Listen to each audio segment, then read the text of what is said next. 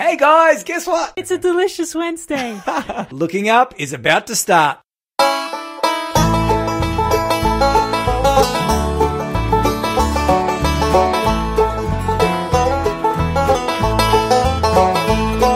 your eyes on Jesus when the tidal waves of trouble round you roll.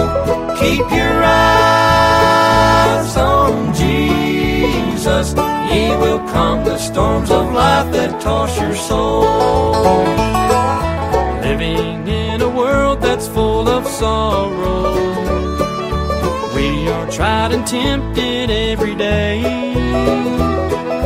knowing not the secrets of tomorrow. We find rescue when we watch and pray.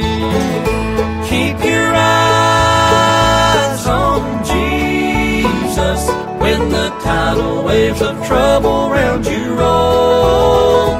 Keep your eyes on Jesus. He will calm the storms of life that toss your soul. In Matthew chapter 14, when the disciples were in the ship in the midst of the sea, being tossed with waves, for the wind was contrary. In the fourth watch of the night, Jesus went unto them walking on the sea. And when the disciples saw him walking on the sea, they were troubled, saying, It is a spirit. And they cried out for help. But straightway Jesus spake unto them, saying, Be of good cheer, it is I, be not afraid. And Peter answered him and said, Lord, if it be thou, bid me to come to thee upon the water. And he said, Come. And when Peter was come down out of the ship, he walked on the water to go to Jesus. But when he saw the wind boisterous, he was afraid. And beginning to sink, he cried out, Lord, save me. Peter was doing all right while he kept his eyes on Jesus. But when he looked away to the rolling waves about him, he began to sink. And immediately Jesus stretched forth his hand and caught him, and said unto him, O thou of little faith, wherefore didst thou doubt? Being tossed in this life by disappointments and temptations, we are very much the same as this disciple. If we want to live for Jesus, we must keep our eyes on him and not the pleasures of this world. Keep your eyes on Jesus when the tidal waves of trouble round you roll. Keep your eyes on Jesus. He will calm the storms of life that toss your soul.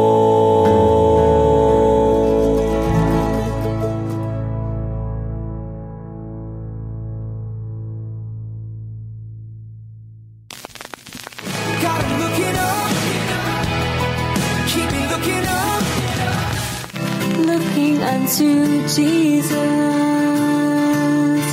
looking unto Jesus. So look up, my child, dry your eyes and smile. Good afternoon and welcome to another Looking Up show on this deliciously delightful Wednesday afternoon. It's August 2 and you are here with yours truly, Danny, and I have two very special guests that I need to introduce to our Looking Up audience today. The first one is Matthew Smith. Welcome along. Hey Danny, good afternoon. Good to see you, mate, and thank you so much for being willing to come and to share your journey of faith with our listeners. It's a pleasure.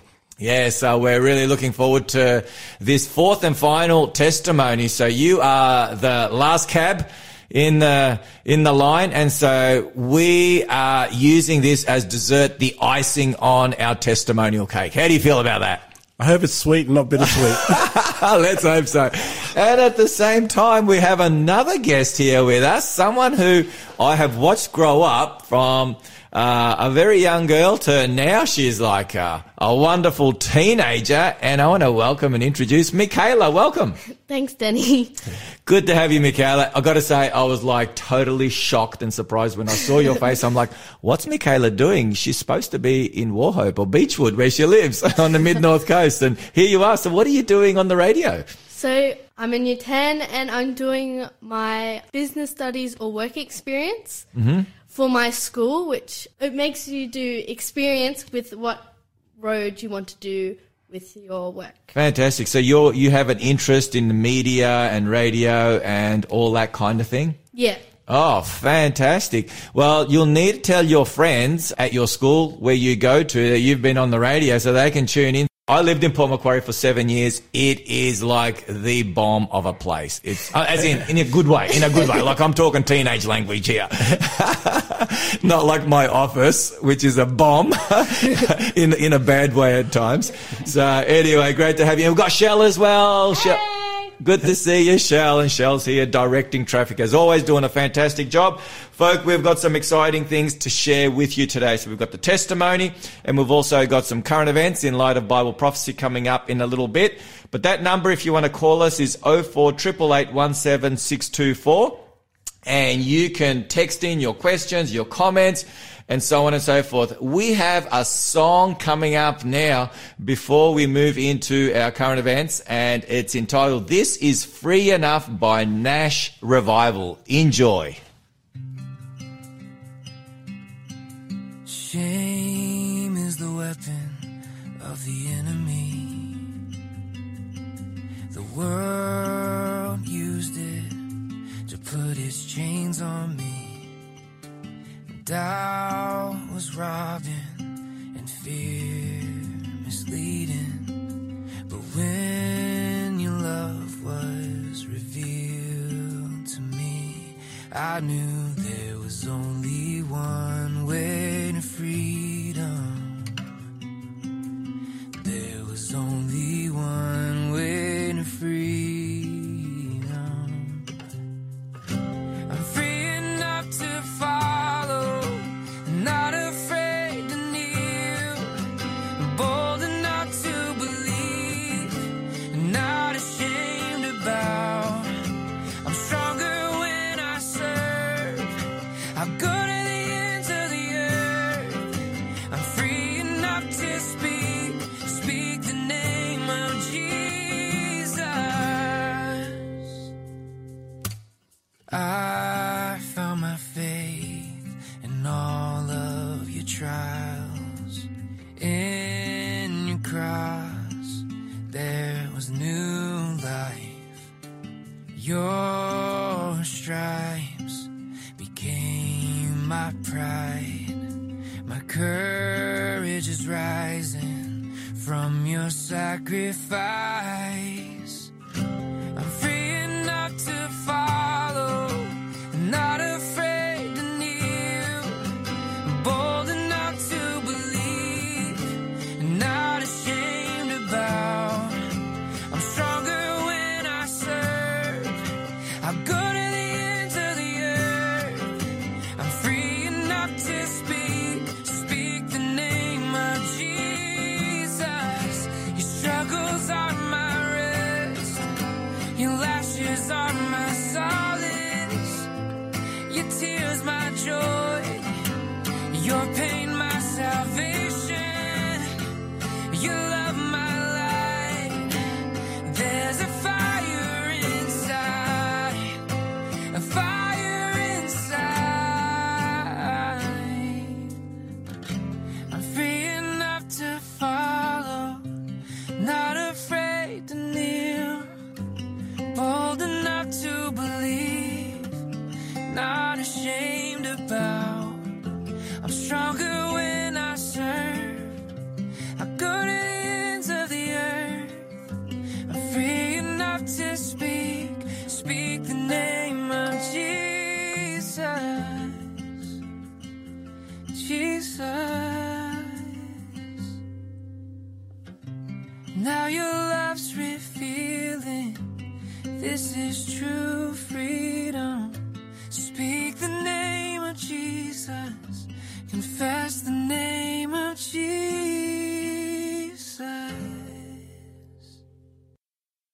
listening to the Looking Up show on this beautiful Wednesday afternoon here where we are in Hunter.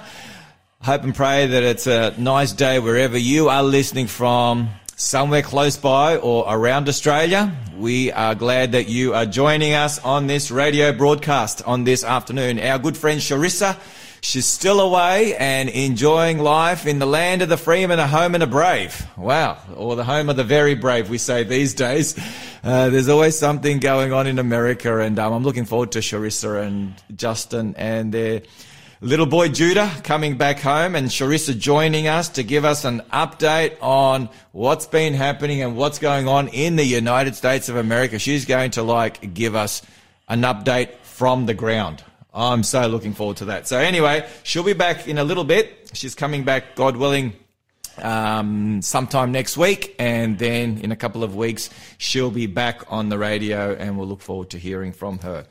So if you'd like to connect with us, ask us a question, any comments, any prayer requests, whatever you would like to share. If you've got any Bible study requests, feel free. Our Looking Up number is 0488817624. That's 0488817624. And we've also got a giveaway. As always, we've got a giveaway that we'll be giving away a little later in this program. It's a book from Ty Gibson, See with New Eyes, and this is a fantastic book. I actually have this book in my library, and you were sharing, Matthew, you've got this book as well. Yeah, I do. I do have that book. I recommend it highly. It talks about seeing Jesus the way Ty Gibson actually sees one of his kids, where he could see his image in his children. Wow. So there you go. That's just a beautiful little promo, and it's really digging deep and discovering the true beauty of God's character. So, you're going to really enjoy that book. So at the appropriate time, we'll be giving away the code word. We've got a code word. Matthew, we don't just give away things willy-nilly on this program. We've got a code word that they've got to listen into and text to our Looking Up number, and then they get the book. It sounds prophetic. Oh, I'm telling you, very, very, very prophetic. So we've got Matthew Smith here. He's going to be sharing his story. As I shared earlier, we've got Michaela all the way from Beechwood there on the mid-north coast. I love it. This is going to be a good program. I can just see it. And folk, you're going to have to excuse us because the two of us, we were both born in the same hospital, Footscray in Melbourne, western suburbs, and that explains a lot. So that explains a whole heap about us when you realise that we were both born in Footscray at the Western General Hospital. Can you believe it, Matthew? Can anything good come out of Footscray? Well, we'll have to look. We'll have to look further afield, other than us. So anyway, that's going to be great. We're really looking forward to that, and it's great to have Michaela here in our studio doing her work experience. And Michaela, I've got to ask you, how have you been enjoying the morning show? You've been on the morning breakfast show. How have you been enjoying that? Yeah, it's really good. It's an early wake up, but you deal with the sleep deprivation later on in the day. Have you been having some naps later on in the day? Yeah, so 2 days ago, I accidentally took a 3-hour nap when it was only meant to be for 45 minutes. Wow. I'd love a 3-hour nap. That'd be fantastic. That'd be really good. So, tell us, apart from media and being involved in that, what other subjects do you enjoy at school? So, music is one of my favourites. Mm-hmm. Sport is also really good. That was my favourite, yep. And drama. So anything that doesn't involve writing in a book or doing an assignment on a computer. Much, yeah. Yeah, you're like me. Like my favourite subjects, I don't know about you, Matthew, but my favourite subjects at school were recess and lunchtime and home time and before the bell went for classes to begin in the morning. They were my favourite classes. I literally got A+ for all of them. Being an Islander, that's born in Australia, but of Islander genetics. So I agree with the lunch and the recess part. They were the best subjects. Well, it's fantastic, and it's great to have all you guys on the program today. And I know we are going to be blessed. So wherever you are listening from, glad that you have joined us on this Wednesday afternoon. Like I said, it's a delightfully delicious afternoon here. We're looking forward to having a grand old time. Now, we've got some news headlines, Matthew. In this series, on this radio program, we tap into what's going on around the world as it connects with Bible prophecy. So we don't just talk about random things like, you know, how the Matildas went in the World Cup soccer, or the Australian cricket team, or my mate Djokovic, how he's doing and what are his latest, records that he is setting. We don't talk about that as much as I would like to talk about Novak Djokovic and the records that he is setting. No bias. No bias. He's kind of from my part of the world where my parents originate from. He's from Serbia and my parents originate from Macedonia. They're like neighbours. That all used to be part of the former Yugoslavia. Do you remember those days, the former Yugoslavia? Yeah, I do. Very much so. Yeah. And because of the wars and it's all been divided up. Yeah. It's all been divided up, unfortunately. So what once upon a time was Yugoslavia now is a number of there's Serbia, Croatia, there's Bosnia, there's Macedonia, or Northern Macedonia now as it's been renamed, and you got Kosovo and so Slovenia as well. So there's a number of, and I've probably missed one or two. So someone who's a little better with geography will probably text me all the correct countries now, all the correct states that have become countries. 0488817624 if you would like to connect with us. Okay, so feel free to do that. All right.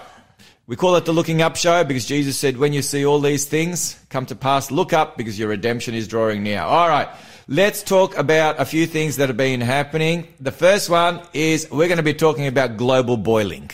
Now, we talked about that on our way to the studio as we were driving. Global boiling, that's the latest tagline from the United Nations Secretary General, who's commenting on July as being the hottest month on record. We had a number of days there. I think there were about 3 days in 1 week when the average temperature for that day around the world broke all the records, like 3 days in a row where the record was broken. And so he said that we have now moved from global warming to global boiling. Global boiling. All right, so let me share with you a little from this article. Some of our listeners will be in tune with this because you would have come across it on the news if you tune into the news. But if you don't, and if the only news you get is on the Looking Up Show, which many of you have told me that's the only news you listen to because it connects with Bible prophecy, you're not interested in any other news, well, then it'll be news to you. Excuse the pun. This was the headline. July set to be Earth's hottest month on record as extreme heat wildfires ravage Northern Hemisphere. This is what the article goes on and says. The United Nations has warned humanity is in the hot seat. Do you like that? Sounds like a hot topic. I'm telling you, this is a hot topic. We're in the hot seat. And I remember our United Nations Secretary General, he really comes up with these really cool one-liners. I remember a little while ago he shared that, how did he put it? I'm sort of going off the top of my head. He said, the climate is on the edge. No. This is what he said. He said, when it comes to this, imminent climate crisis, he says, we are on thin ice. That were his words. We are on thin ice, and that ice is melting fast. Boiling away. Boiling away underneath. All right. So anyway, he said, data published by the UN's and the UEP top climate agencies, the World Meteorological Organization and Copernicus respectively, shows the average temperature for the first 3 weeks of July is tracking significantly higher than the current record set in 2019. It also found 21 of Earth's 30 hottest individual days on record have occurred this month. So 21 of the 30 all-time hottest days have occurred in the month of July. Wow. That has just gone. We're into August. Can you believe it? The year's just flying by. Antonio Guterres, our Secretary General, he shared that, we are potentially entering a short mini ice age. He said, unless unless we enter a short mini ice age over the coming days, July 2023 would shatter records across the board. So he says, climate change is here, it's terrifying, and it's just the beginning. He says, the era of global warming has ended, and here is his line, the era of global boiling has arrived. All right, what are your comments on this? From a prophetic point of view, why do we bring this up from a prophetic point of view? Is the climate sharing news with us that tells us that there is a prophetic agenda behind this when it comes to, the climate, and when it comes to a lot of the laws and so forth that are being instituted or things that are potentially in the wings of being planned? Absolutely. So would you say that the end time worship war, which we know is going to be over worship, in particular over a particular day of worship, and some of the limitations that will be brought in, is there a chance that the whole climate agenda will be part and parcel of that? It will play a role? I think there's some past evidence that suggests that what you're saying is to be absolutely true coming up in the future. For instance, I remember when they were saying that everyone had to reduce their carbon footprint, and one of the things they could do is choose a day in which to turn all the lights off. Over all those days, Sunday. Yeah. So in order to reduce like you said, our carbon footprint, setting aside one day for the environment, for the health of the planet, for the planet to rejuvenate, will be seen more and more as a good idea. And so, so we've talked a lot about this in previous programs, and we can see where this train is headed. And ultimately, the bottom line is we know that there is a final worship showdown that the enemy is working towards. Indeed. That's the bottom line. And so this and a whole host of other matters and issues when it comes to the economy, when it comes to, digital identity bills, when it comes to the central bank digital currency that we've talked about, when it comes to, a host of other aspects of our world changing rapidly, is all leading to that final worship showdown. So that's the last station where this train will land. Isn't that right? Absolutely. So that's what we know. Now, there's another interesting thing that I came across, which is really interesting, and that is the UN Security Council discusses Pope Francis and Imam's human fraternity proposal. Back in 2019, a leading Islamic imam by a grand imam by the name of Al-Azhar Al-Sharif, Ahmed Al-Tayyib, man, imagine having that name, from Abu Dhabi, he and Pope Francis signed this document on human fraternity. And this ended up being an encyclical by Pope Francis on bringing the world together, bringing, the nations, the cultures, bringing peace and harmony and fraternity and friendship. So you've got the climate encyclical, and now you've got a friendship encyclical. Are these two the hot potatoes at the moment, Matthew? Absolutely. I mean, you got to heed some sort of superpower and some sort of person who can come with all the solutions to the worldwide problems. Whether it be, like you just said now, Danny, political unrest and making sure everyone's friends.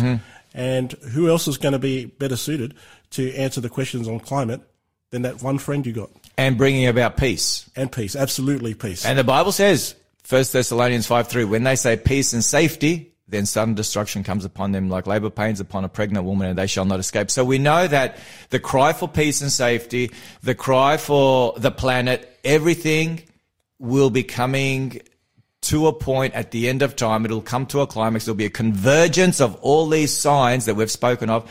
And so we can see that Jesus is coming soon. So the United Nations is really pushing fraternity now. So you're going to hear a lot more about that in the coming days.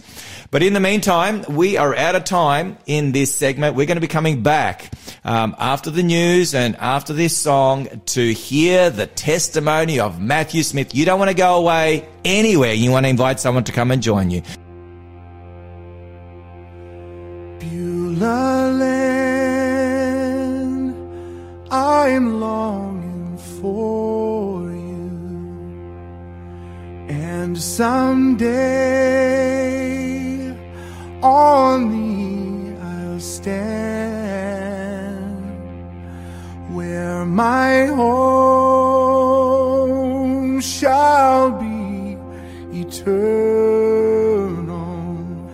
Beulah land, sweet Beulah land.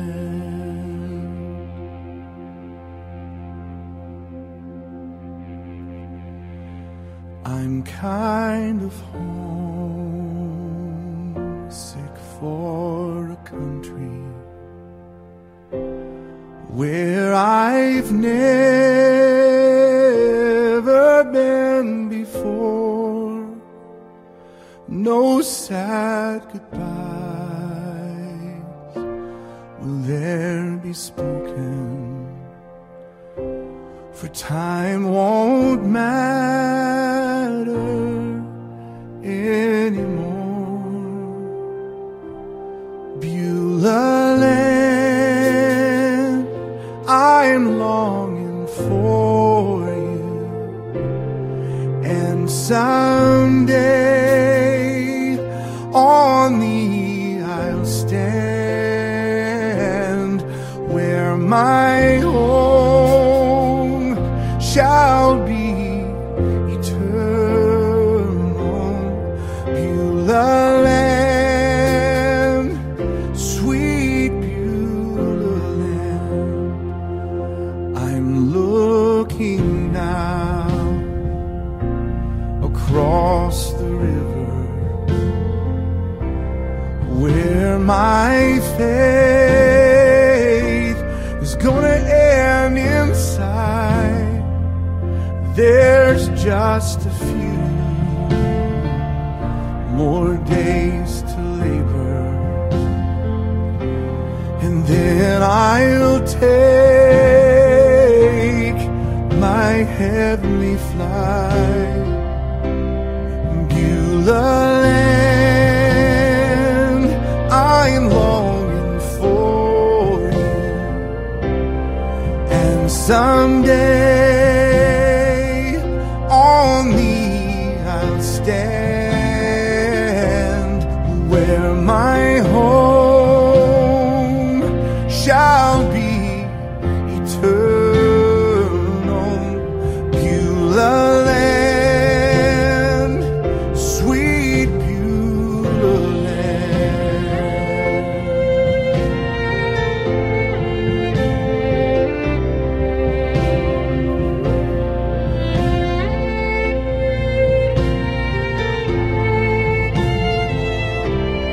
Beulah land, I'm longing for you, and someday on thee I'll stand, where my home shall be eternal. Beulah land, sweet Beulah land, where my home shall be eternal. Beulah land, sweet Beulah land.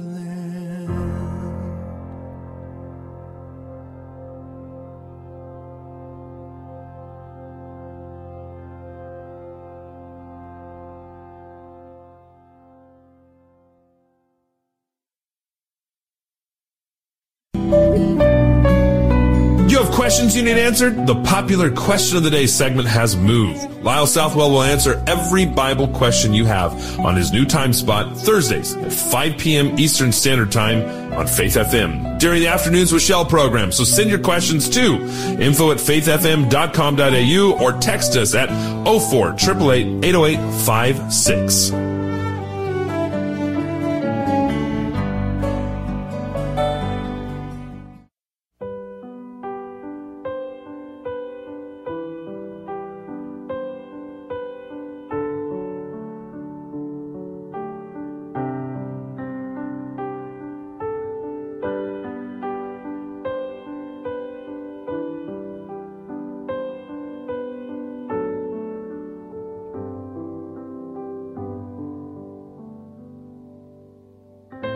just to rest in your arms, close enough to hear your heart,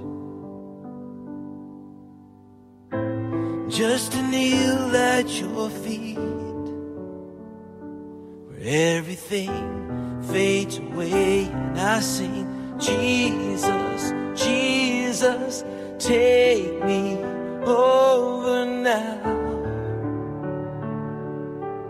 I surrender everything I have. I lay it down, all of me. With just a glimpse of your face, all my fears melt away. Lost within your embrace, I'm pouring out all my adoration. Jesus, Jesus, take me over now. I surrender everything I have. I lay it down, all for Jesus, Jesus, take me over now. I surrender everything I have. I lay it down, all for Jesus, Jesus, take me over now. Oh, I surrender everything I have. I lay it down, all of me. Oh, Jesus, Jesus, take me over.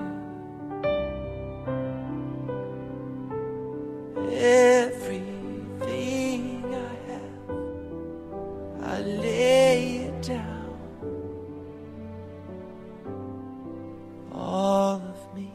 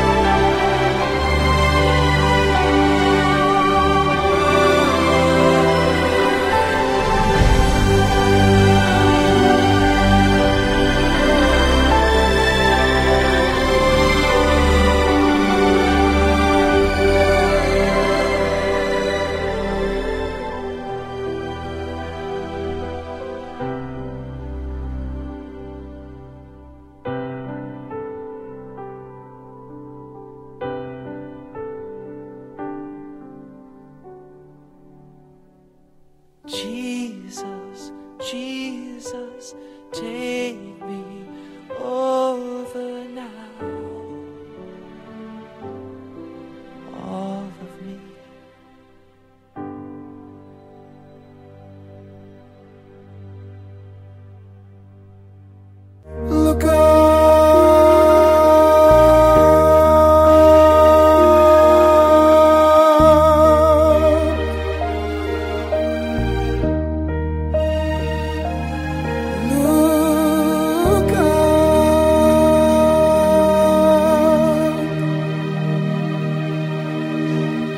are on the Looking Up show on this Wednesday afternoon. Wherever you are listening from, glad you have joined my good friend Matthew Smith, who is in the hot seat today, using the language of our United Nations Secretary General. And so we are going to be listening to his testimony. He's going to be sharing an incredible testimony of how God has led his life and how God has blessed him in so many different ways. And I know that it's going to be a blessing to you, as the previous 3 testimonies have been. People have been sharing with me what a blessing they have been. And I'm so glad that we have one more before we resume normal programming or our usual programming once Charissa comes back. And we continue with the Looking Up show, the Bible studies dealing with current events in light of Bible prophecy. But just a reminder, we have a giveaway that we will be giving away when we give you the code word, so you'll need to be listening in. Our giveaway is a book from Ty Gibson, See with New Eyes, a beautiful book revealing the true beauty of Christ's character. So it's a book that Matthew has, I have. It's just a beautiful book, and you will want to get your hands on that book. So the number to call is 0488817624. 624. That's 0488817624. And you will be receiving that book if you are quick enough and you're able to get hold of that book. So also, I want to just give a plug for those who may be in the Newcastle area. I am completing Discover Hope, Finding Peace in Uncertain Times seminar there at the Newcastle University. It's at the NU, the New Space building there in the centre of Newcastle, and you can go to the discoverhope.life website, and all the details are there. We are on tonight, actually, Wednesday night, 6:30. We're looking at the final showdown. What do you think of that title, Matthew? It sounds quite end times. It does. It's straight out of Revelation, and we're looking at the final showdown, and that's tonight. And then we've got another session on Friday night at 6:30, and then finishing up with 2 on Saturday morning, where I'm going to be talking about health, how to enjoy the abundant life that God has provided for us in his word. And then I'm going to share a final message on how to walk with Jesus, how to walk with him day by day, how to have a relationship with him, how to prepare for his soon return, and how to prepare others for his soon return. So anyway, I want to encourage you, if you're somewhere close by, if you've got a friend or someone else that you can invite them along over these next couple of nights and morning, and I'm sure you will be really blessed. And Michaela, we want to welcome you again. It's great to have you on board. So I hope you're enjoying your time here. Yeah, I am. Yeah, well, during the break, Michaela was just reminding me of when I first bumped into her. She was only a little tacker when she first came to War Hope Church, where I was pastoring at the time. And how old were you, Michaela, back then? I think it was about 2.5. 2.5, because your little baby brother, yeah, who is 9 months old. He was 9 now. Is he taller than you now, Ben? Yeah. Wow. And what about Talia, your elder sister? Is she taller than you as well? Yeah, she was very tall. So you're at the bottom now. They've taken over. Are you at least taller than Mum? Yes, I am. Oh, yo, that's all right. What about Dad? Yeah, Talia's getting there, but Ben's like growing and growing and growing more. And Talia's getting kind of scared because she's just this little bit taller than Ben, but he's still growing. He's still growing because he's the youngest. So, yeah, he's got a little way to go. Oh, that's fantastic. So, well, that's really good. So, what's it like to be a middle child? Middle child syndrome. Well, you're always looked at when something goes wrong. Okay, so... Which is great, but... yeah, but it is good because you get to, like, lay back and relax sometimes because all the responsibilities on either the older sister or Ben is, like, getting told to do something and he's not listening and doing stuff like that. So who gets away with the most? Is it Ben because he's the youngest? Does he get away with the most? Yeah. He's like the golden child? Okay. And who... And Talia, I guess she probably is the one that has to take on board the most responsibility. Yeah. Yeah, She wow. has to drive us sometimes. Is she to driving? school. Yeah. Oh, 17 years old. So she's got her, red peas. Wow, Yeah. how exciting. Unbelievable. So there we go. And you are how old now? I am 15. 15. So we literally met like 13 years ago. So no wonder when I came to the studio, I was like, my, have you grown? My, have you grown? It must be all that fresh air and sunshine up there and the organic produce on the mid-north coast where you guys live. So it's a beautiful part of the world. Anyway, it's great to have you, Michaela, and do give my regards to everyone. Do you still go to the War Hope Church there? Yeah. Oh, wow. Fantastic. Well, make sure you say a big hello to everyone from the War Hope Church. And I know we've got people that listen to the Looking Up show from War Hope, the War Hope Seventh-day Adventist Church and that region. So you've got a good pastor there, haven't you, David Price? Yeah, he's very good at speaking, and his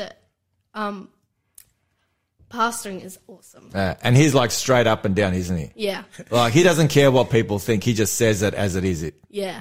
He- Straightforward. Oh, he is as straightforward as you can get. He is a straight shooter. I'm telling you. He's a straight shooter. Good old Pricey. I call him Pricey. His name's David Price, and I'm like, if the price is right, it's got to be David. And anyway, I call him Precious Pricey. No, that's not right. That's not right. I call him Priceless Pricey. Hey. Yeah. So when you see him, say, the guy that calls you Priceless Pricey says a big hello. And he'll know exactly who that is. So anyway. All right, Matthew. Hey. How exciting to have you on board, mate, sharing your journey. I'm just following your footsteps, Danny, all the way from Footscray.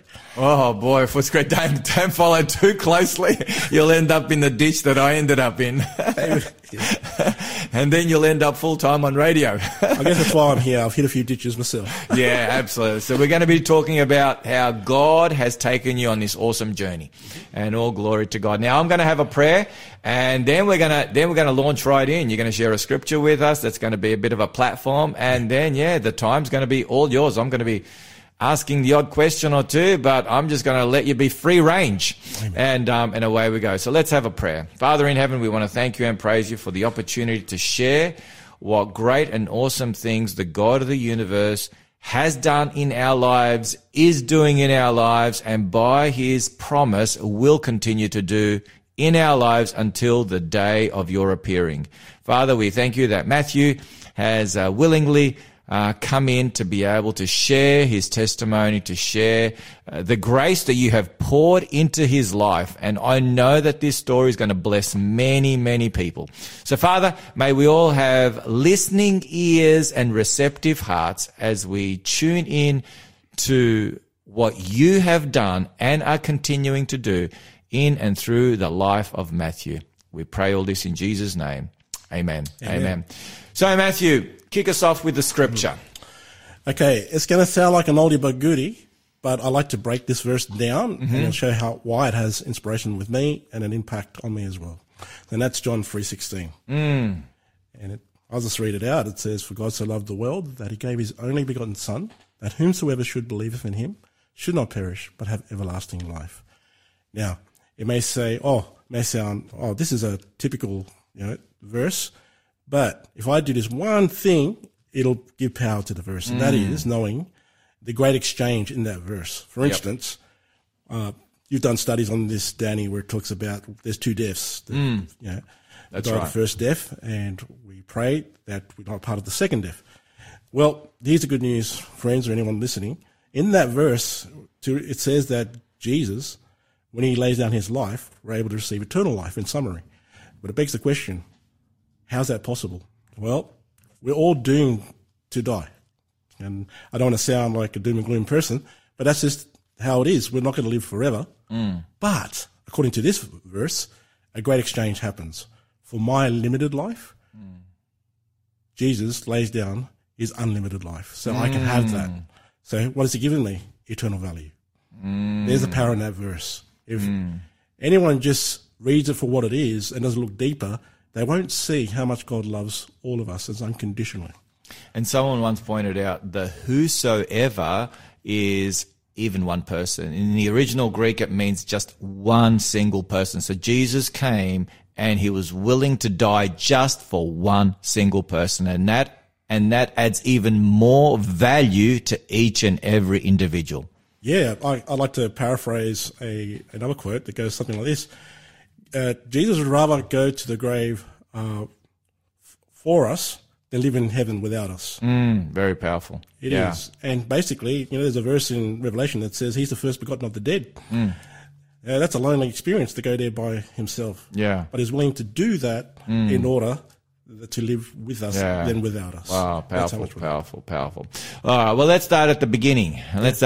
Tell us a little bit about where you were born. We've already mentioned Footscray, the Western Bulldogs, and the hospital, so we've kind of given that part away. But yeah, take us from the beginning. So you took your first breath at the Footscray Western General Hospital. Did, back in 1976. Okay, where to from where?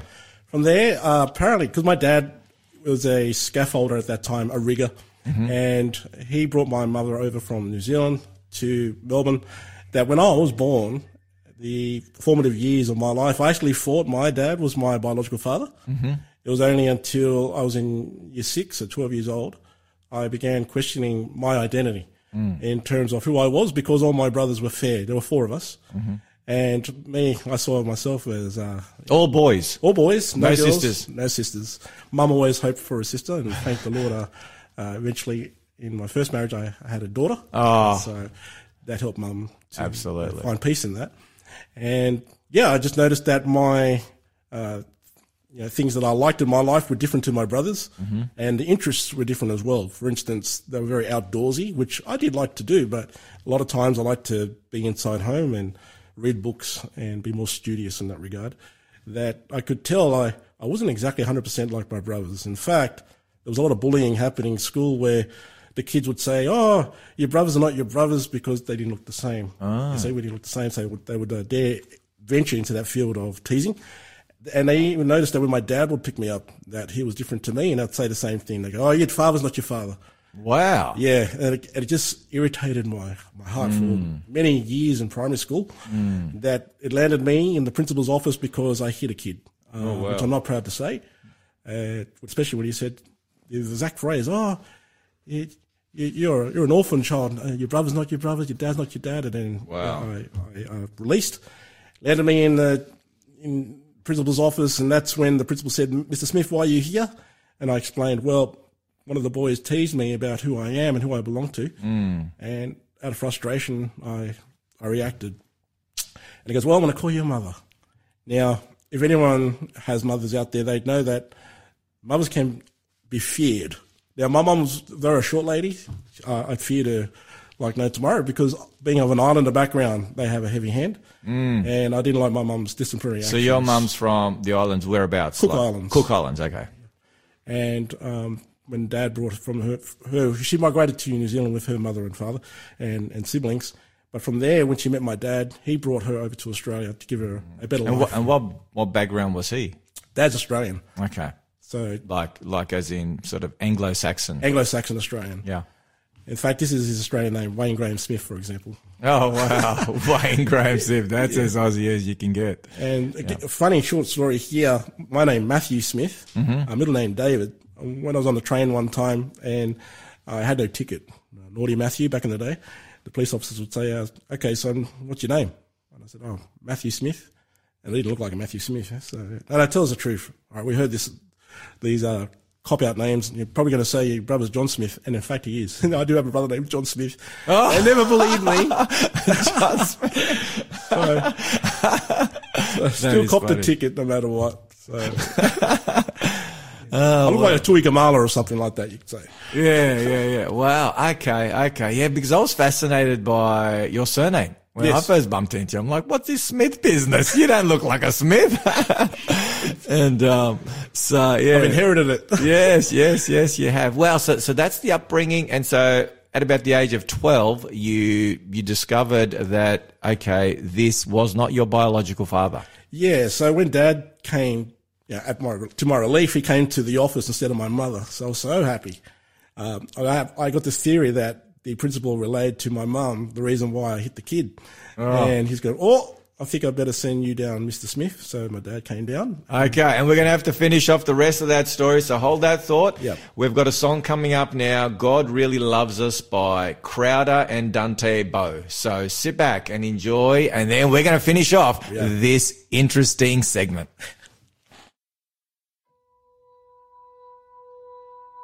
I've got a friend closer than a brother. There is no judgment, oh how he loves me. I've got a friend, and he is my strength.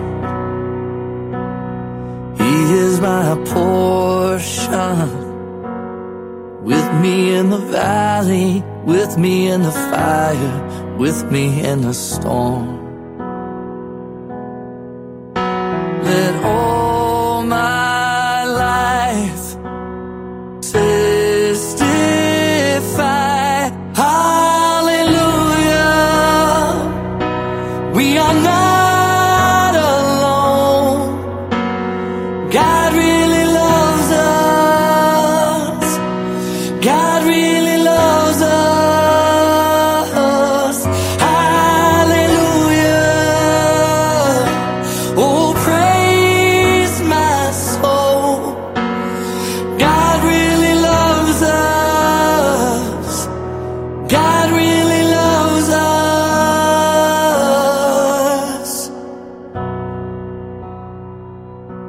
His mercy's enough.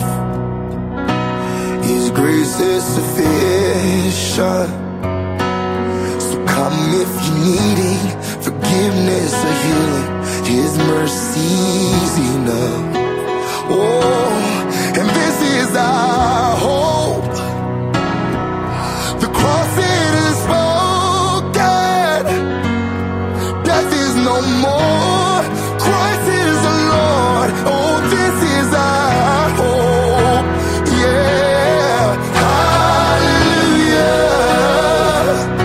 We are not alone. God really loves us. God really loves us. Hallelujah. Oh, praise my soul. God really loves us. Yes, he does. God really loves us. And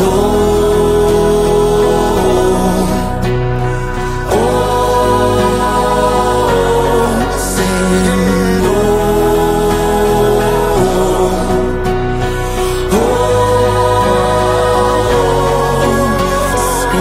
what a father, what a friend, what a savior he is.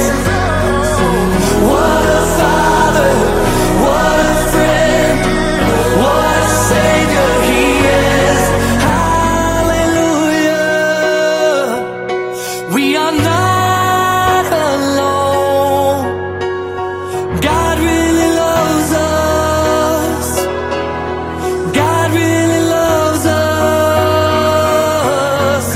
Hallelujah. Oh, praise my soul. God really loves us. Oh, God really loves us. What a father, what a friend, what a savior he is. What a father, what a friend, what a savior he is. Oh, what a father, what a friend, what a savior he is. What a father, what a friend, what a savior he is.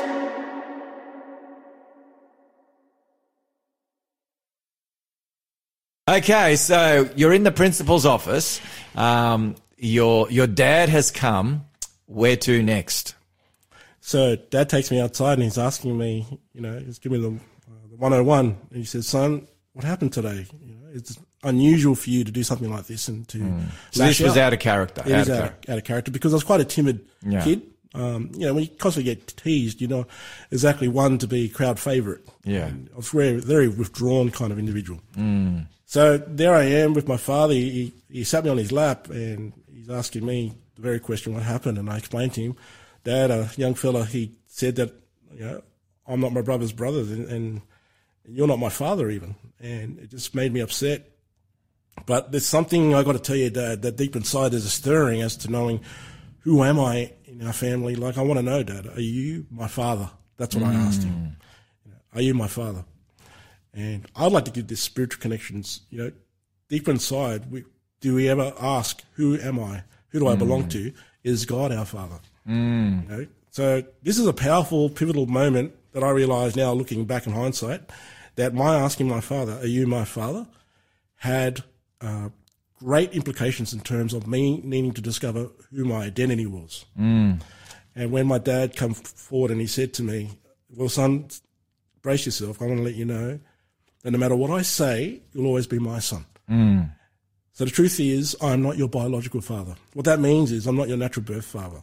But there's a man in New Zealand and he is your natural birth father. When he said that, it was bittersweet for me because it was like a relief that I found the truth at that moment because deep inside I had these stirrings that I didn't quite fit into my family. Yeah. At the same time, my heart broke because I was wondering why that was kept from me for a long time. But, yeah, I can see it's even emotional just thinking about it now. But feel free, you just continue to share. And emotion's all part of sharing our story. And that's the beauty of sharing your testimony, is that when you know, like for me personally, I share it every time because knowing that Jesus was broken for me, I'll always break for him. And it just shows the importance of finding completeness in knowing where you come from, why you're here, and what, you know, how you're supposed to live and where you're going. And for me, that's what started it all right there. And I think this is just so important because we're living in a day and age where many are struggling with their identity. 100%. You know, we're living in a day and age where you could easily term this day and age as the age of the identity crisis, and individuals are not sure whether it's from a biological gender perspective, whether it's from a racial, cultural perspective, whether it's from a, you know, society perspective. You know, who am I? Am I valued because of my career, because of where I live, because of how much is in my bank account, because of what I look like, because of the people that I hang out with, who my family happens to be, so on and so forth. And people are seeking for value everywhere and anywhere other than where you've discovered true value and identity to come from, which is God. Oh, absolutely, Pastor Danny. For instance, if I can give a metaphor at this moment, an easy one. If we take, for instance, a street directory or a GPS, and if I were to tell you the address, and as you're going along that address, I throw out your address by giving you one wrong street. You don't get to your destination. True. And the enemy, the father of lies, has done this with the young people with this identity crisis that we're talking about. As soon as you throw in something that differs from the Bible, where God plainly says, for example, that God made man and woman and children. Yeah. But clearly says he made us man and woman. Yeah. In his image. In his image. Genesis 1:26, let us make man in our image. And then the enemy comes along and says, you can be whatever you want to be. And I guess it's a perfect time for me to throw that verse out in Ezekiel 28. Yeah, sure. Where does it come from, this idea that you can be whatever you want? Well, in Ezekiel chapter 28 and verse 2, it says, Son of man, say to the prince of Tyre, thus says the Lord God, because your heart is lifted up, and you say, I am a God. See, the enemy, he started this notion of being whatever you want to be. By him saying, you know, I'm not just an angel in this ranking that I'm not content with. And that's another thing to talk about as well, contentment. When God made us, you know, he made us to be content with our identity. But Satan makes us discontent, you know, makes us think that we need to be more than who we are. And sorry, carry on, and I'm going to take off from what you're saying. I want you to. I'm just setting the platform, Pastor. it's becoming discontent with how not only God made us, but in such a way where He knows what's best for us in that particular position. And you know what? That's exactly how sin entered this world. In a nutshell, what you've just shared, God created Adam and Eve to live in a beautiful Garden of Eden. The word Eden means, pleasure and delight. So this was a garden filled with pleasure and delight. And God said, I've given you everything for you to enjoy the abundant life. And the serpent comes along and says, no, God is withholding something from you, that if you were to have this, you would then truly be content. You would be just like God. And so you need to eat from this forbidden this forbidden tree, I should say. Yeah. And so he was tempting Eve with not only her identity not being perfect in the Creator who created her, that she could be something greater and grander, to be like God, but also that she could now be only content if she took on board that which God said, do not eat of this tree. Otherwise you will suffer the opposite to life, which is death and eternal death. So that temptation comes to us from the Garden of Eden. The lack of, or the confusion as to our genuine true identity as sons and daughters of God created in His image, and our contentment in Christ. Contentment in Christ. And Satan tempted Eve with those two items. She fell for it. And sadly, the human race has been falling for that lie ever since that time, and especially today. Absolutely. So, thank you for sharing that. All right. So where did that take you on your journey? Now that you know that you've got a biological father, who's in New Zealand, did you want to connect with him? Obviously, you're still very young. I think you're about 12 or so at the time. Yes. So this is entering into my next part of my formative years, which is these struggling teenage years, and struggling to find out more who I am and exploring my identity. And at this stage, what I've grown up with knowing violence from my mum's side. And in anything I'm sharing regarding my parents, it's not to lay any sort of slander on them, because they're just continuing cycles of generational brokenness, and generational curses come with it. So, for instance, my mum was heavy-handed. That's because her parents were heavy-handed as well. And my dad, he suffered from alcoholism and also gambling. And what I've noticed is, for my own summing up of life, it's basically dealing with stresses and what kind of coping mechanisms you use to deal with stresses. And in the case of my parents, my father would use, drinking, gambling, and he's escaping from reality.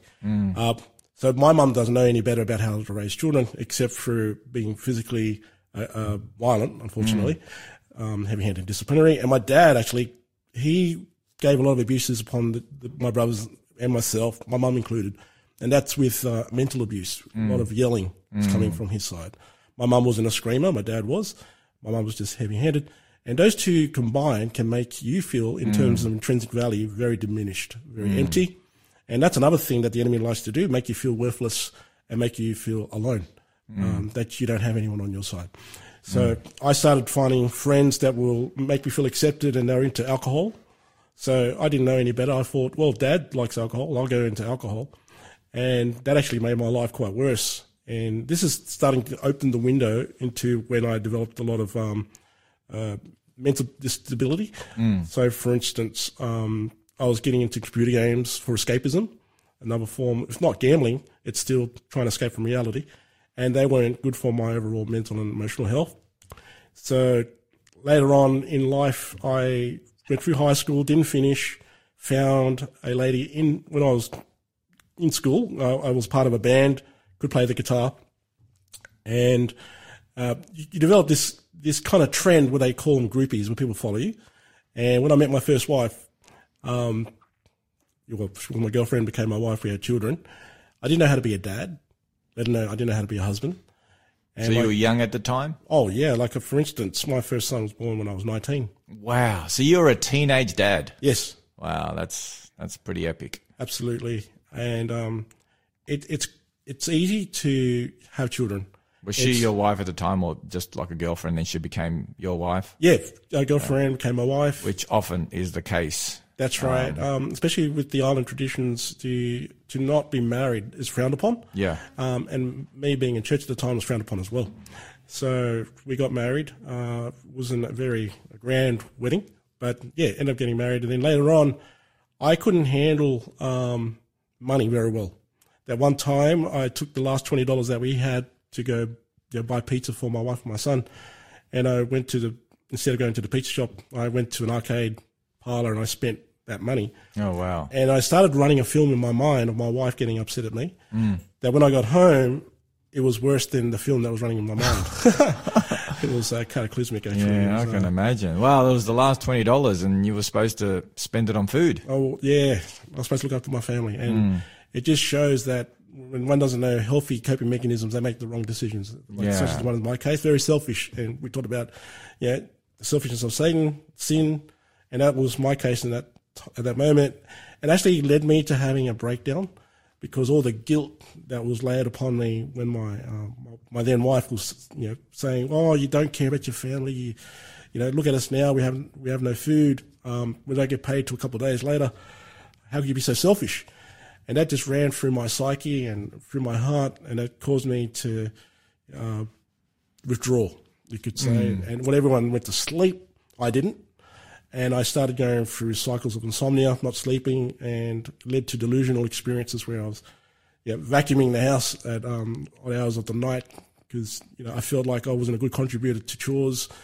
And things just went into extreme in terms of instability that my then wife had to ask for mental health to get involved, and that's when I first ended up into Bungarraby Mental Health, Western Sydney, over in Blacktown.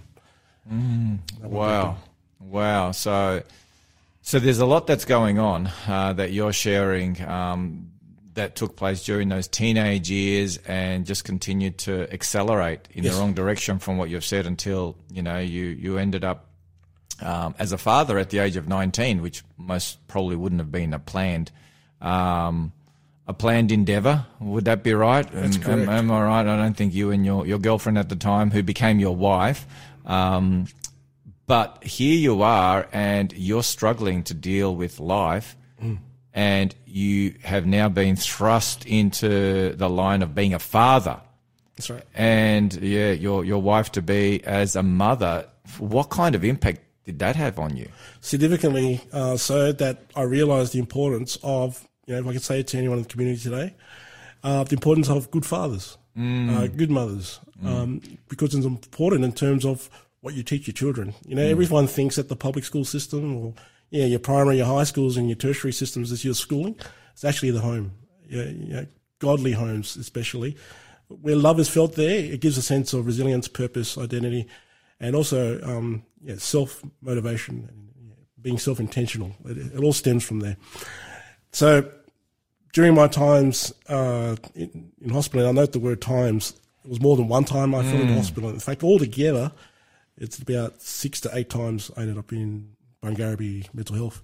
Wow. That I got my files actually from mental health to see how many cases I had, and it was about that thick. Wow. A couple inches thick. Yeah. And the last time I went in, just so I don't stretch out a long story. Well, we'll need to come back to that story. We'll need to come back to that story. We'll start that story fresh, so you've got time. And folk, I hope and pray that you have been encouraged thus far that there is light at the end of the tunnel for all, and God is able to do. And this is just the beginning of this journey, and we've got more after this beautiful song. There's hope.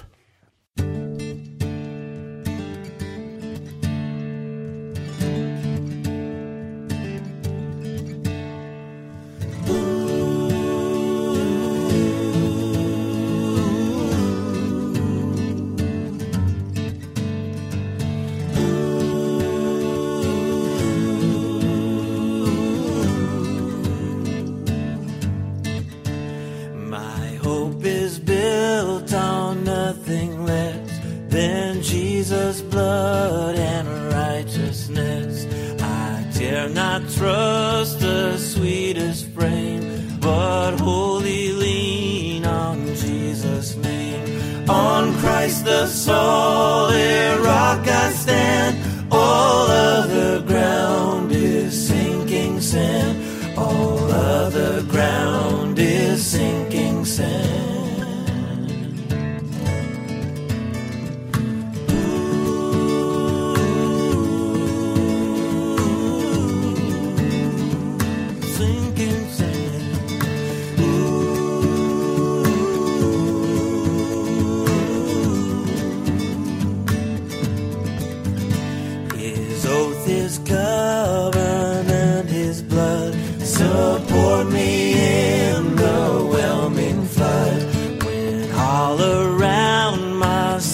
his way. He then is all my hope and stay. On Christ the solid rock I stand. All other ground is sinking sand. All other ground is sinking sand. When darkness veils his lovely face, I rest on his unchanging grace. In every high and stormy gale, my anchor holds. Hey!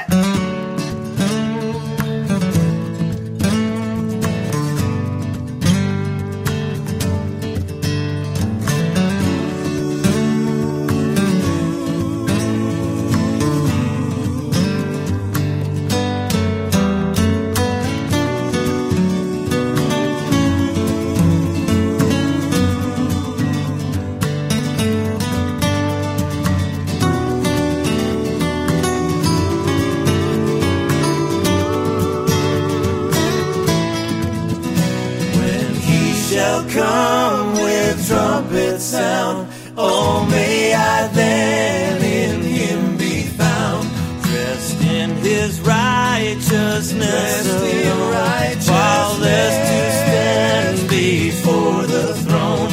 On Christ the solid rock I stand, all other ground is sinking sand, all other ground is sinking sand. On Christ the solid rock I stand, all other ground is sinking sand, all other ground is sinking sand, all other ground is sinking sand, all other ground is sinking.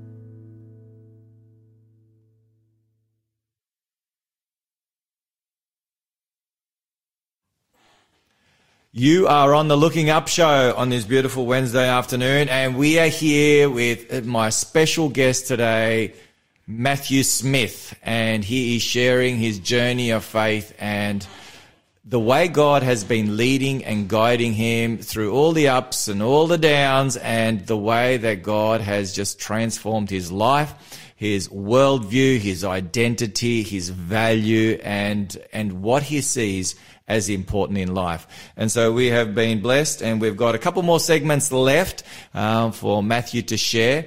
So if you'd like to tune in right now for the giveaway, it's time for the giveaway. So the code word is LU for looking up, LU23, the number 23, and the word unconditional. And we're going to look at that a little more because that is the word that Matthew has chosen, unconditional. So LU23, unconditional, all in one word, no asterisks or emojis or however you say that word, always emojis. And Michaela's just killing herself laughing. Poor Michaela. She's also here doing work experience and thinking, what have I done to come and to hear emoji when it's emoji? Emoji? How do you say it, Michaela? Emoji. Emoji. I knew I needed someone in the know. I think you're still saying it wrong, Danny. You're saying it like energy. Energy. I've got no energy for emoji.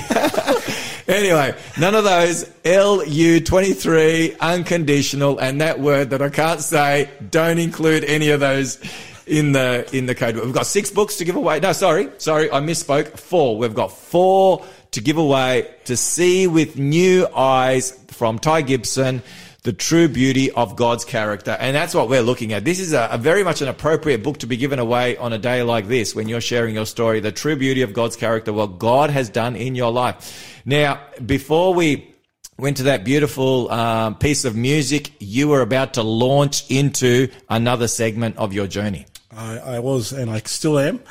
And that part is, if I can continue. Yeah, continue, absolutely. So I thought just to relate to any folk that are out there, these are the medications that I was put on, as well as the diagnoses. In fact, I should start with the diagnoses. I was diagnosed with schizophrenia, that's one. I was diagnosed with bipolar. Wow. They gave me the following medications: Zyprexa, Epilim, and they were mood stabilizers. They even gave me this other particular medication, starts with R, I think it's called risperidone, and that one is an antipsychotic. Wow. So you're on pretty heavy medication. Heavy medications in the beginning, and I believe it was reasonable at the time. So I'm not dissing these medications. I believe they are necessary in the beginning, especially with dealing with imbalances. Yeah. And they help balance a person's mood, and in the case of the antipsychotic, the chemicals in the brain as well.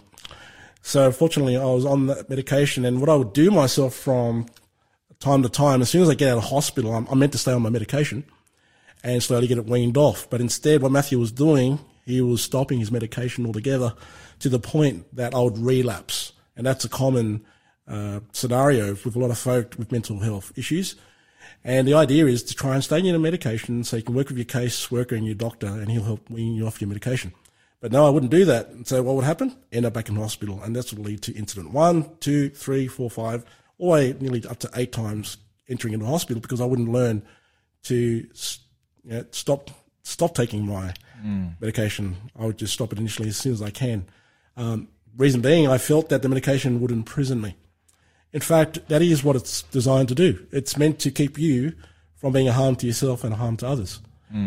But there was this one time when I took the antipsychotic for my first time, the risperidone, I couldn't even hear anything. And what I found out later upon research, it affects it blocks your frontal lobe part of your brain. And I learned after doing a health program with Dr. Neil Nedley, the Depression and Recovery Anxiety Program, I found out that your frontal lobe is actually responsible for spirituality, morality, and the will. So your frontal lobe is so important because that's your connection to God. And also, it's your place for your will, where you are to give power to your choice. And also, it's knowing right and wrong. So I felt like a zombie from that medication, especially the risperidone.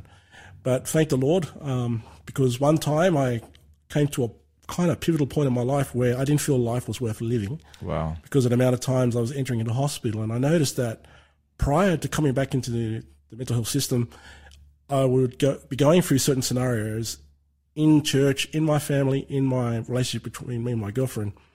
So she wasn't your wife at this time? Well, actually divorced. That ended up in a divorce. So it didn't last all that long? No, it didn't. Yeah, because you were just having so many of your own personal struggles and yeah, it's very hard to maintain a relationship, a healthier relationship when that's taking place. That for many years after the demisal of my marriage, I had, you could say, an invisible banner on my head that said broken goods. So you had a daughter, only one daughter, did you, with your previous? My oldest son and my daughter. Okay, so you got two children, boy and a girl. Boy and a girl.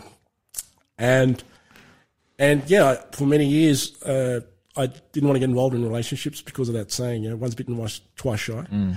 And so I was giving my heart to God to take over and to give me some sort of semblance. And lo and behold, for the first couple of years, it was good.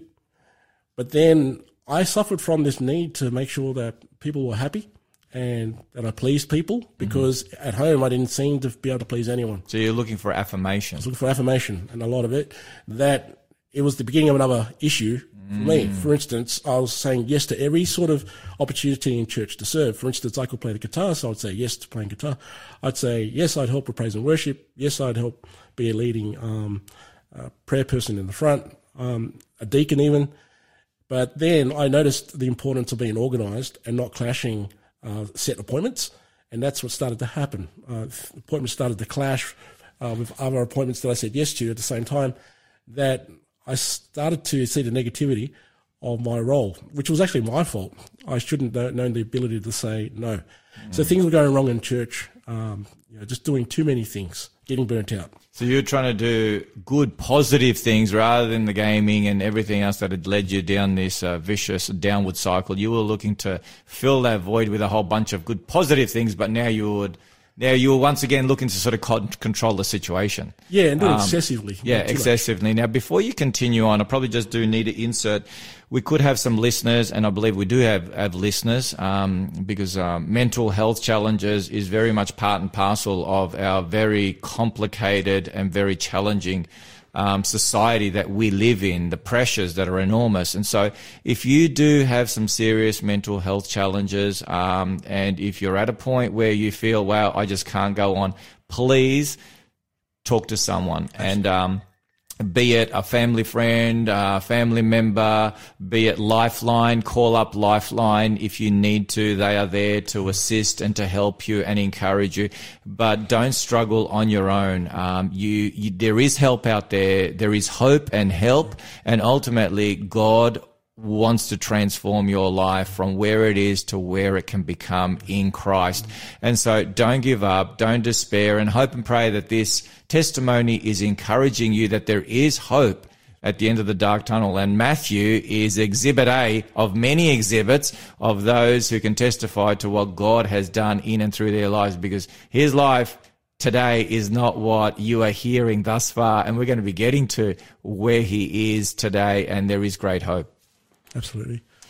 So so back to where you were. So you're looking to fill that void with just being busy for God, you know? Validation. Yeah, validation, affirmation. At this time too, I have a full-time job in an insurance company for AMP, and things not going well there too as well. I'm not meeting the KPIs, key performance indicators, the quotas. I'm not reaching them because there's instability in my home with me and my mother. There's because I'm living with her, and there's relationship chaos there, as well as with me and my new girlfriend that I just met eventually. Was she from church as well? Yeah, from church, from Blacktown Church. We're happily married today. Praise the Lord. Okay, so this girlfriend ended up progressing to marriage. Yeah, and praise the Lord. She's a keeper. She's a keeper. She believed in me more than I believed in myself, and I wouldn't be where I am today because of my wife. Yeah, she's wonderful. Diane, big plug to Diane. Yes, indeed. Yeah. She's there serving at Avondale University at the moment. So I've got to share this pivotal moment. So this kind of 7th time I'm in hospital, I say to God, Lord, I had enough of hurting people, upsetting everyone. You know, I can't make anyone happy. Not my mother, not my girlfriend, not the church, not my workplace. Something's obviously gone wrong in my life, and I don't know what it is, but I just feel there's no sense of living. It's just, if you can take my life, that'd be great, because I don't want to live anymore. I can't even see my children at this time. This is to my first marriage. They were cut off from me. And I just basically called it quits. And I wanted God to find a way to help me just put everything at rest. But instead, the Lord, in my thoughts, he spoke to me, gave me an impression saying, look, I want you to trust me, because the problems in your life are because you're trusting in yourself and you're not surrendering to me. And if you get to know who I am, I can promise you that I can take you from where you are to where you'd never dreamed of, where you'll have a sense of purpose, you'll have a sense of value and completeness, and you'll find life worth living. And God has meant every word of that, because he gave me a second marriage. We have a son, Samuel. Who I'm doing Bible studies with. Yes. Lovely young man. He is. And he's taken me from a journey from being a storeman to fulfilling a calling that I once had in high school to actually to become a minister. Wow. Can you believe that, folk? To a minister of the gospel from where you were to where God called you.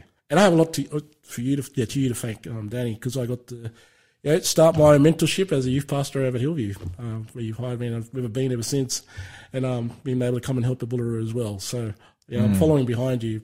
But if there's anything I took away from God and his promises, they say all the books of the world, they inform, but the Bible is the only book I know that can truly transform. I like that. Yeah. And, do you have a scripture that really speaks to that point of God, transforming, having a plan for your life, taking the broken pieces and pulling everything together again? I know that you've got a number of scriptures that you treasure, that are very much part of your experience. Do you want to share one at this point? Sure, I'm going to get you to help me, Danny. Yeah. So I'll give you the references, see if you remember them. 1 John 4:8. 1 John 4:8. That's the one. There is no fear in love, but perfect love casts out fear. Yeah, it's got something, but God is love. Yes, God is love. It starts off with God is So love. it starts off with God is love. And then it goes on with, let me find it here, 1 John 4:8. Might be 4:18 that I was beginning to quote. Yeah. He who does not love does not know God, for God is love. Yeah, God is love. That's it. Yeah, verse 18 is the one that I was referring to, which is in like manner there is no fear in love, but perfect love casts out fear, because fear involves torment. But he who has been made perfect in love. Yeah. Isn't that beautiful? And see, I didn't realize that my life was lived a lot with torment, and especially a torment of not being able to satisfy people and with affirmation and validation that I needed. So trying to gain that from parents, trying to gain that from my workplace, from schools of learning. Yeah, but I found it in the Lord. That later on, 1 Corinthians 13, verse 6. That's a love chapter. It is, and there's a verse that says, it actually goes from verse 4. Love suffers long and is kind. Love does not envy. Love does not parade itself, is not puffed up, does not behave rudely, does not seek its own, is not provoked, thinks no evil. And this is where I get the catalyst from, which I'll get you to finish my last verse for me when I make that reference, Danny. 6, verse 6. Does not rejoice in iniquity, but rejoices in the truth. Now, John 8:32. Ah, yes. I was just sharing that the other day in the Newcastle seminar, so it's fresh in my mind. It says, if you abide in my word, you are my disciples indeed, and you shall know the truth, and the truth shall set you free. John 8:31 and 32. And what I get from that's it, Pastor Danny. Jesus is the way, the truth, and the life. He's that truth. John 14:6. Yeah, absolutely. And he's the one who rejoices in setting us free. And John 17:17 says, sanctify them by thy word is truth. Yeah. So and the truth sets us free. Sets us free. So we really started with the John 3:16. But there's 1 John 3:16. Do you remember that one, Dave? Wow. 1 John 3:16. Well, we're going to have to come back to 1 John 3:16. That's a powerful scripture. We're going to come back to that because we're coming up to the news, and we've got a beautiful song that we're going to be listening to in a little bit. And after the news, we're going to be coming back with the final segment and wrapping up as to where God has led and guided Matthew and his family. And we're going to praise the Lord for that. So sit back and enjoy. Stay tuned, friends.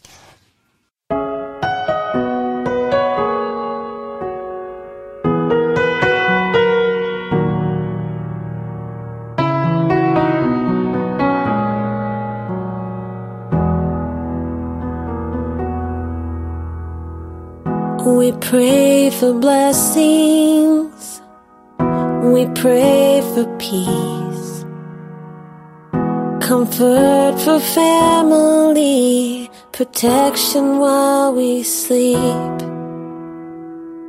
We pray for healing, for prosperity.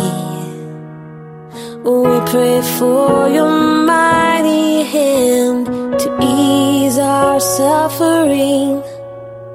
And all the while you hear each spoken need. Yet love is way too much to give us lesser things. 'Cause what if your blessings come through raindrops? What if your healing comes through tears? What if 1,000 sleepless nights are what it takes to know you're near? What if trials of this life are your mercies in disguise?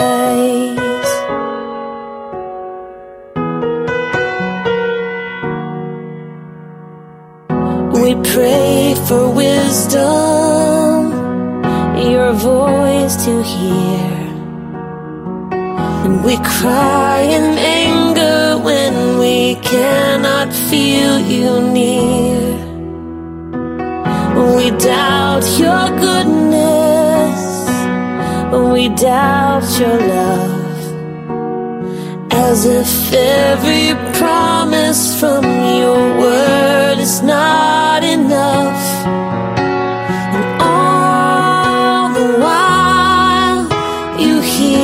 each desperate plea, and long that we'd have faith to believe. 'Cause what if your blessings come through raindrops? What if your healing comes through tears? And what if 1,000 sleepless nights are what it takes to know you're near? And what if trials of this life are your mercies in disguise? When friends betray us, when darkness seems to win, we know the pain reminds this heart that this is not our home.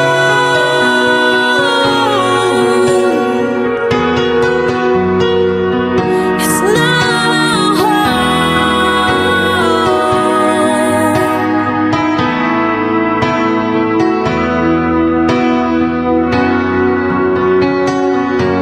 'Cause what if your blessings come through raindrops? What if your healing comes through tears? And what if 1,000 sleepless nights are what it takes to know you're near? What if my greatest disappointments or the aching of this life is the revealing of a greater thirst this world can't satisfy? And what if trials of this life, the rain, the storms, the hardest nights, are your mercies in disguise?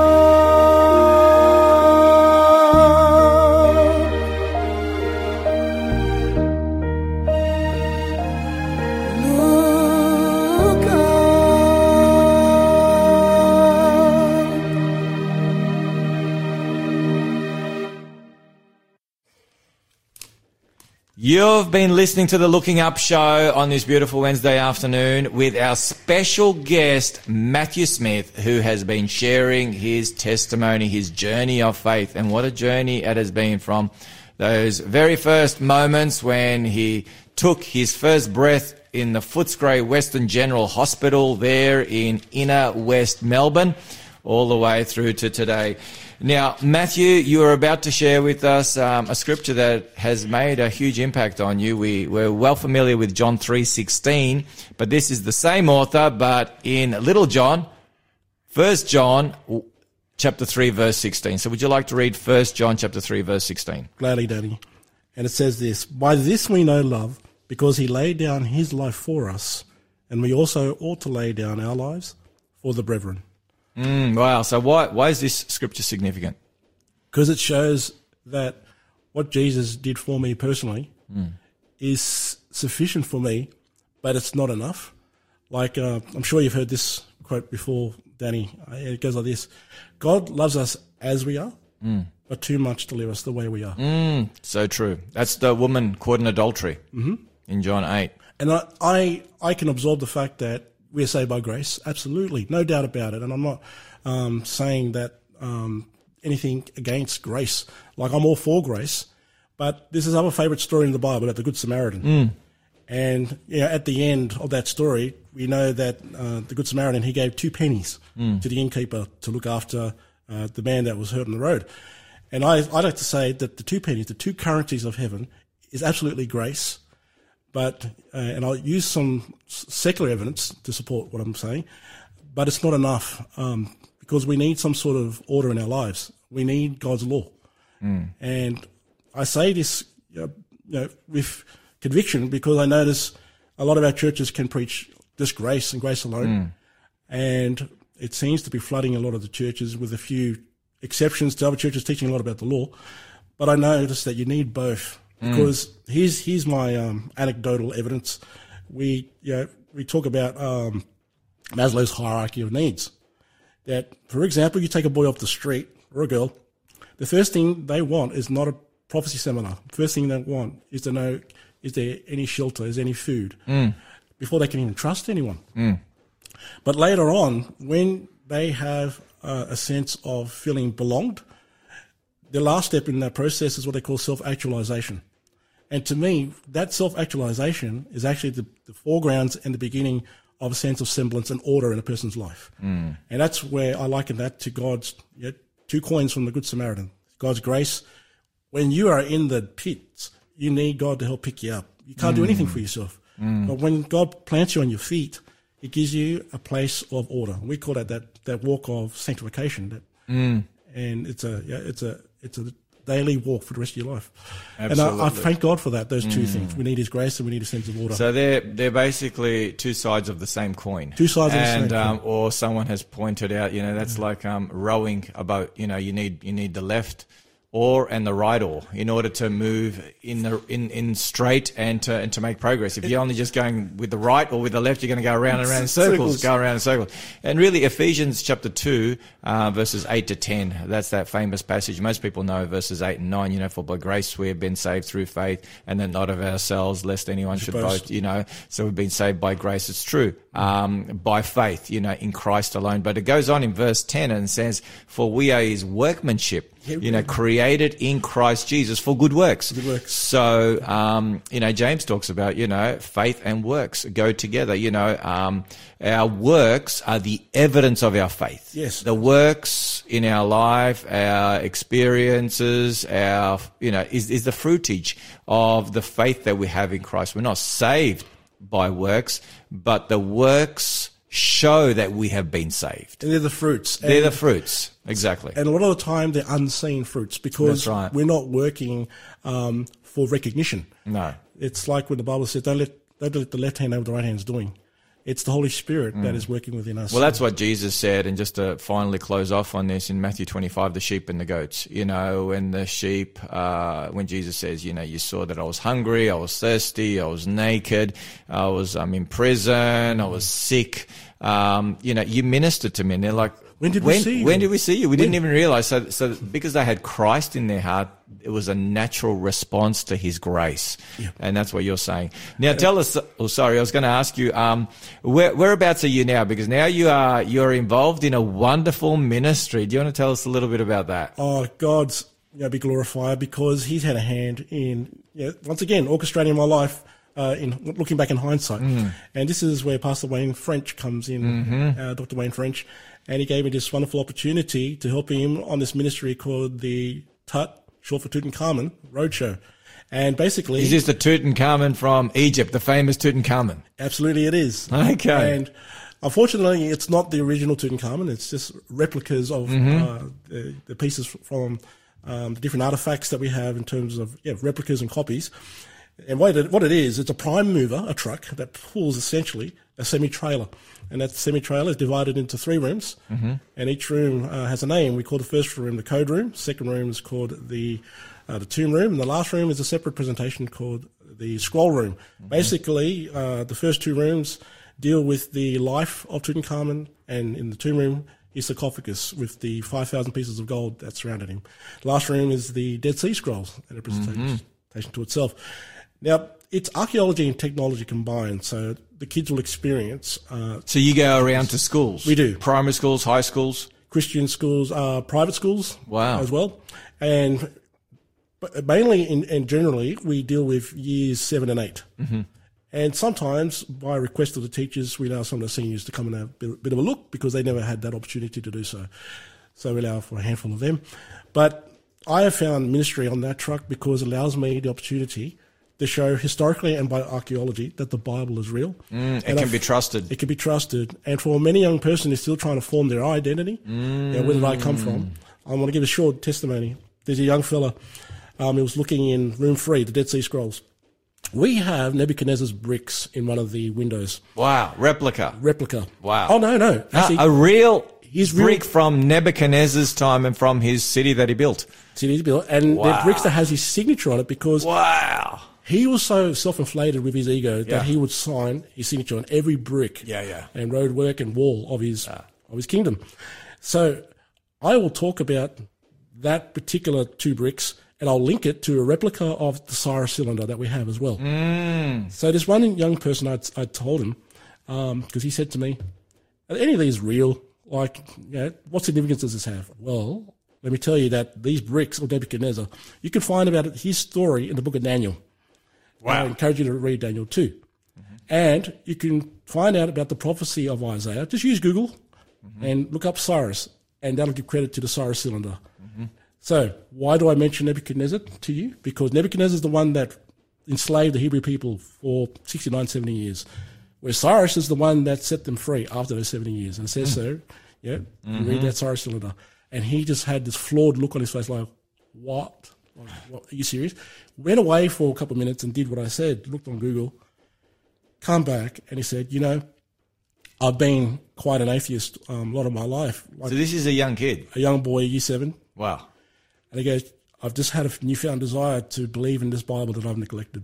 Wow. Wow, that's amazing. What a testimony. It is. And so what you're doing is you're going to schools all around New South Wales. Yes. Because you guys go far and wide. As north as Lismore and as south as Leeton. Wow, there you go. And out west as well? As west, and even towards like Dubbo, Orange. Oh, wow. So you've been all out there. And so you're basically helping the children not only discover, the incredible history of Egypt, but also that last room on the King Tut truck, or the Tut truck as it is known, has got the Dead Sea Scrolls, which gives very clear evidence that the Bible can be trusted, that what we have in the Old Testament in particular, because that's what the Dead Sea Scrolls are in connection with, the Old Testament scriptures, those 900 scrolls that were found, that the Bible has remained accurate all the way through, all those scribes that have copied it. It has remained accurate, pretty much 99.9%. There might have been a little bit here and there. And so this gives credibility. And so the children, like you said, these young people now, this is not like fairy tale. This is not Disneyland stuff. This is the real deal. They can put their faith and trust in the Bible because the Bible is accurate and the prophecies have come true. If God says it, I believe it. Wow. So that must give you a lot of joy ministering to these young people. It does. It's like more scales on my eyes being removed by God's grace in leading me in my path and my contribution to society. Like, look at my name once again. It's not Denzel Washington. It's Matthew Smith. It's a common name. So if God can use me, like I'm a nobody telling everybody about somebody, then Jesus can save anybody. I love it. Can you say that again? That is just so well put. I'm a nobody telling everybody about somebody named Jesus who can save anybody. Oh, I like that. That's worth bottling, folks. Put that on the back of your toilet door. Put that there where you look at yourself in the mirror to see how nicely you look. Put those words there, and that is what life is all about, isn't it? Pointing people to Jesus.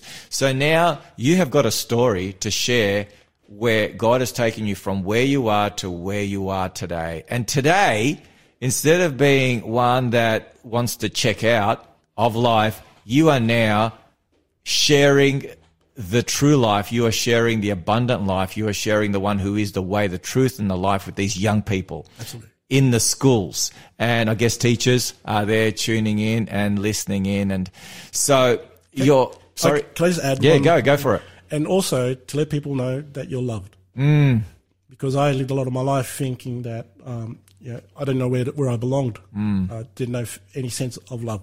And to know that when you feel loved, you'll know that God will take care of you because that's his promise to you. If you can trust him, have that faith, as we were talking about earlier, Danny, in him who will provide that abundant life.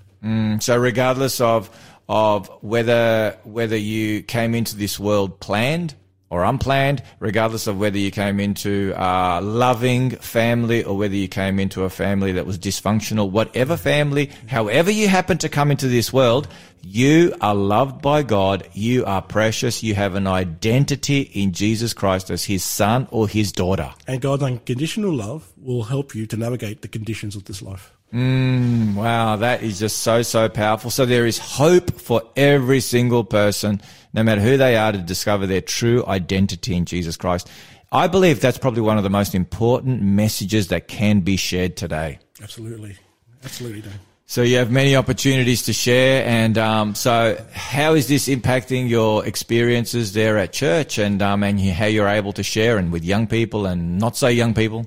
So there's two things that have happened now. One of them is because of the trauma of going into hospital, the Lord has blessed my mind to deal with details. So I like to talk to people about the things that they value. For instance, I know the names of your pets. Yeah, he's the only one, folk, who got it. Yeah, he's the only one when in a text message he says hi to your wife and your daughters and your pets, and he knows them by name. Yeah, so Gracie is your dog. Uh-huh. Then you got Elliot and Ella. Yeah. Then you got Ajax. And Gypsy, yeah. And Gypsy, Ajax. I'm telling you, folk, no one. I mean, when Shell texts me, she never says, say hi to your pets, give them a big hug and cuddle. Never happens. Or Charissa or anyone. But you are the only one. So, so you've got a real interest in people's details and the things in their lives that are important to them. Yeah, empathy. God's given me the gift of empathy to feel people's pain. And that can come from someone who can feel my pain, and that's God. So you can go to him. Anyone can go to him with your pain, with your brokenness. Yeah. Because if anything I've learned in life, the only reason why we hurt people, because hurt people hurt people. True. But God can heal hurt people. Amen. Oh, what a great way to end this testimony. Well, folk, we've been blessed to hear Matthew Smith's journey and the way God has led and guided him. And I pray that gives you much hope and blessing. And so we're going to listen to a song before we come back with some closing thoughts. And I hope and pray that you sit back and enjoy. And we'll be signing off in just a little bit.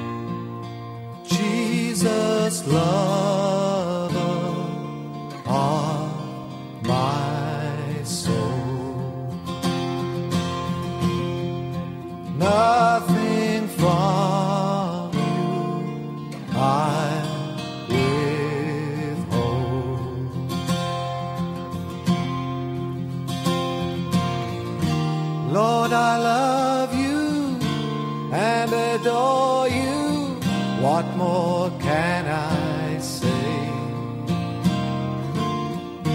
You cause my love to grow stronger with every passing day. By your side, I would stay.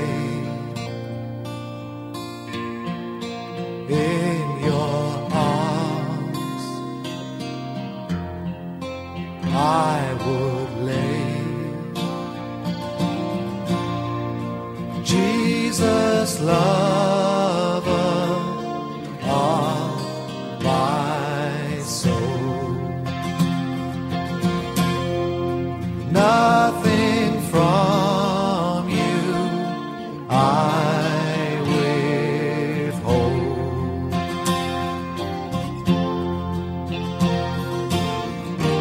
Lord, I love you and adore you. What more can I say? You cause my love to grow stronger with every passing day. Lord, I love you and adore you. What more can I say?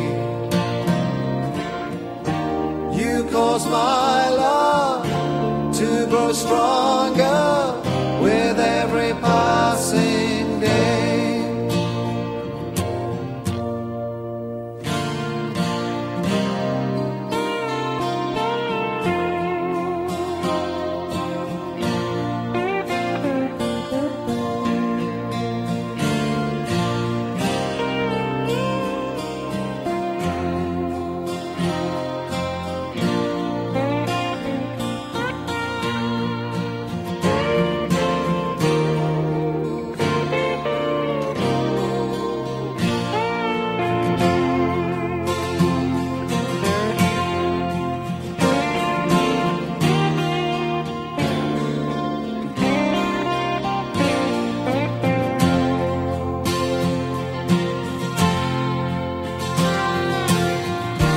Lord, I love you and adore you. What more can I say? You cause my love to grow stronger with every passing day. Lord, I love you and adore you. What more can I say? You cause my love to grow stronger with every passing day. You cause my love to grow stronger with every passing day.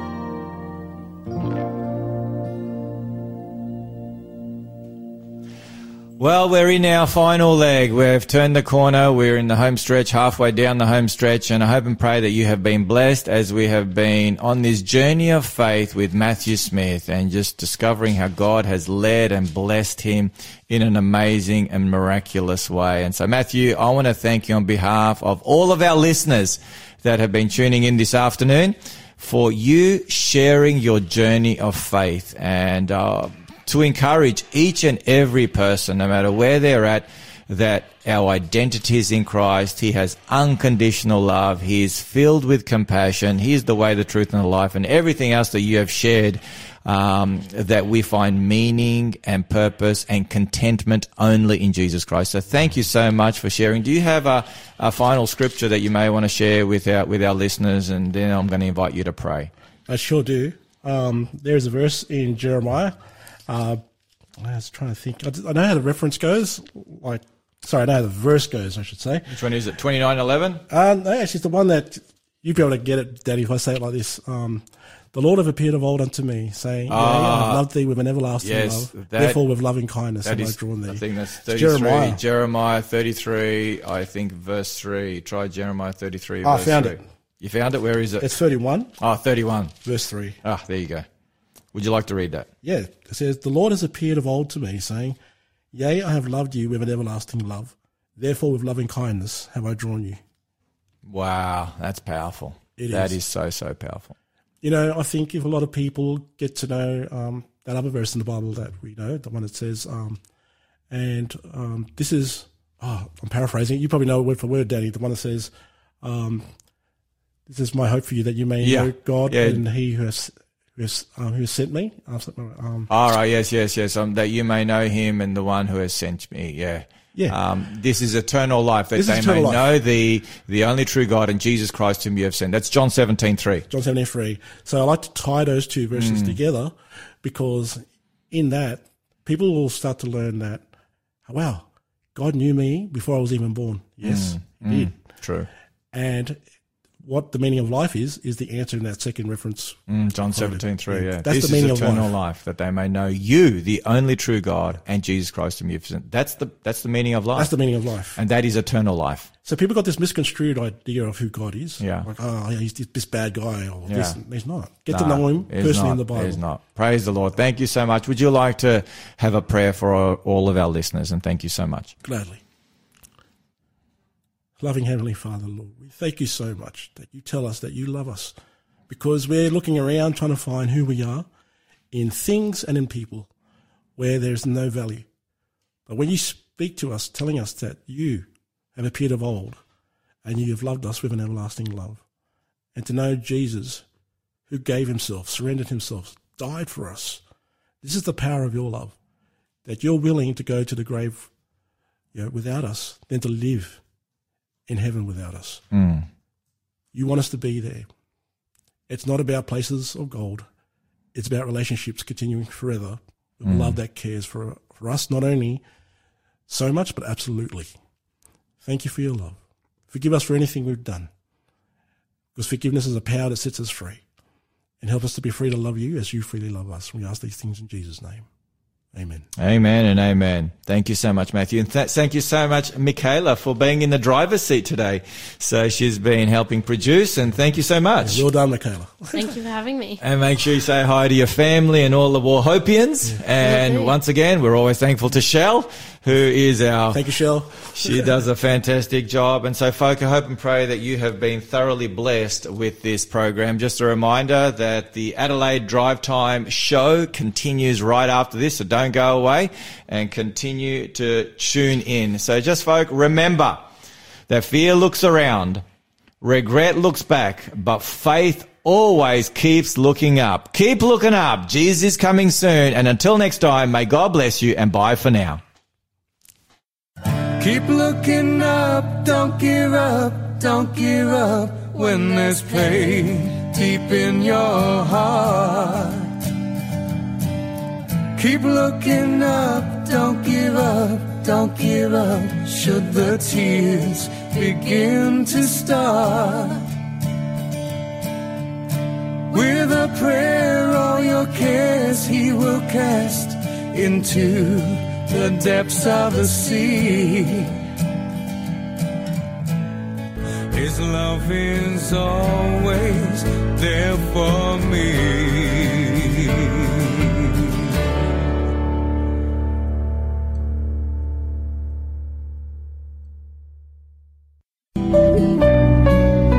You have questions you need answered? The popular Question of the Day segment has moved. Lyle Southwell will answer every Bible question you have on his new time spot, Thursdays at 5 p.m. Eastern Standard Time on Faith FM during the Afternoons with Shell program. So send your questions to info@faithfm.com.au or text us at 04-888-808-56.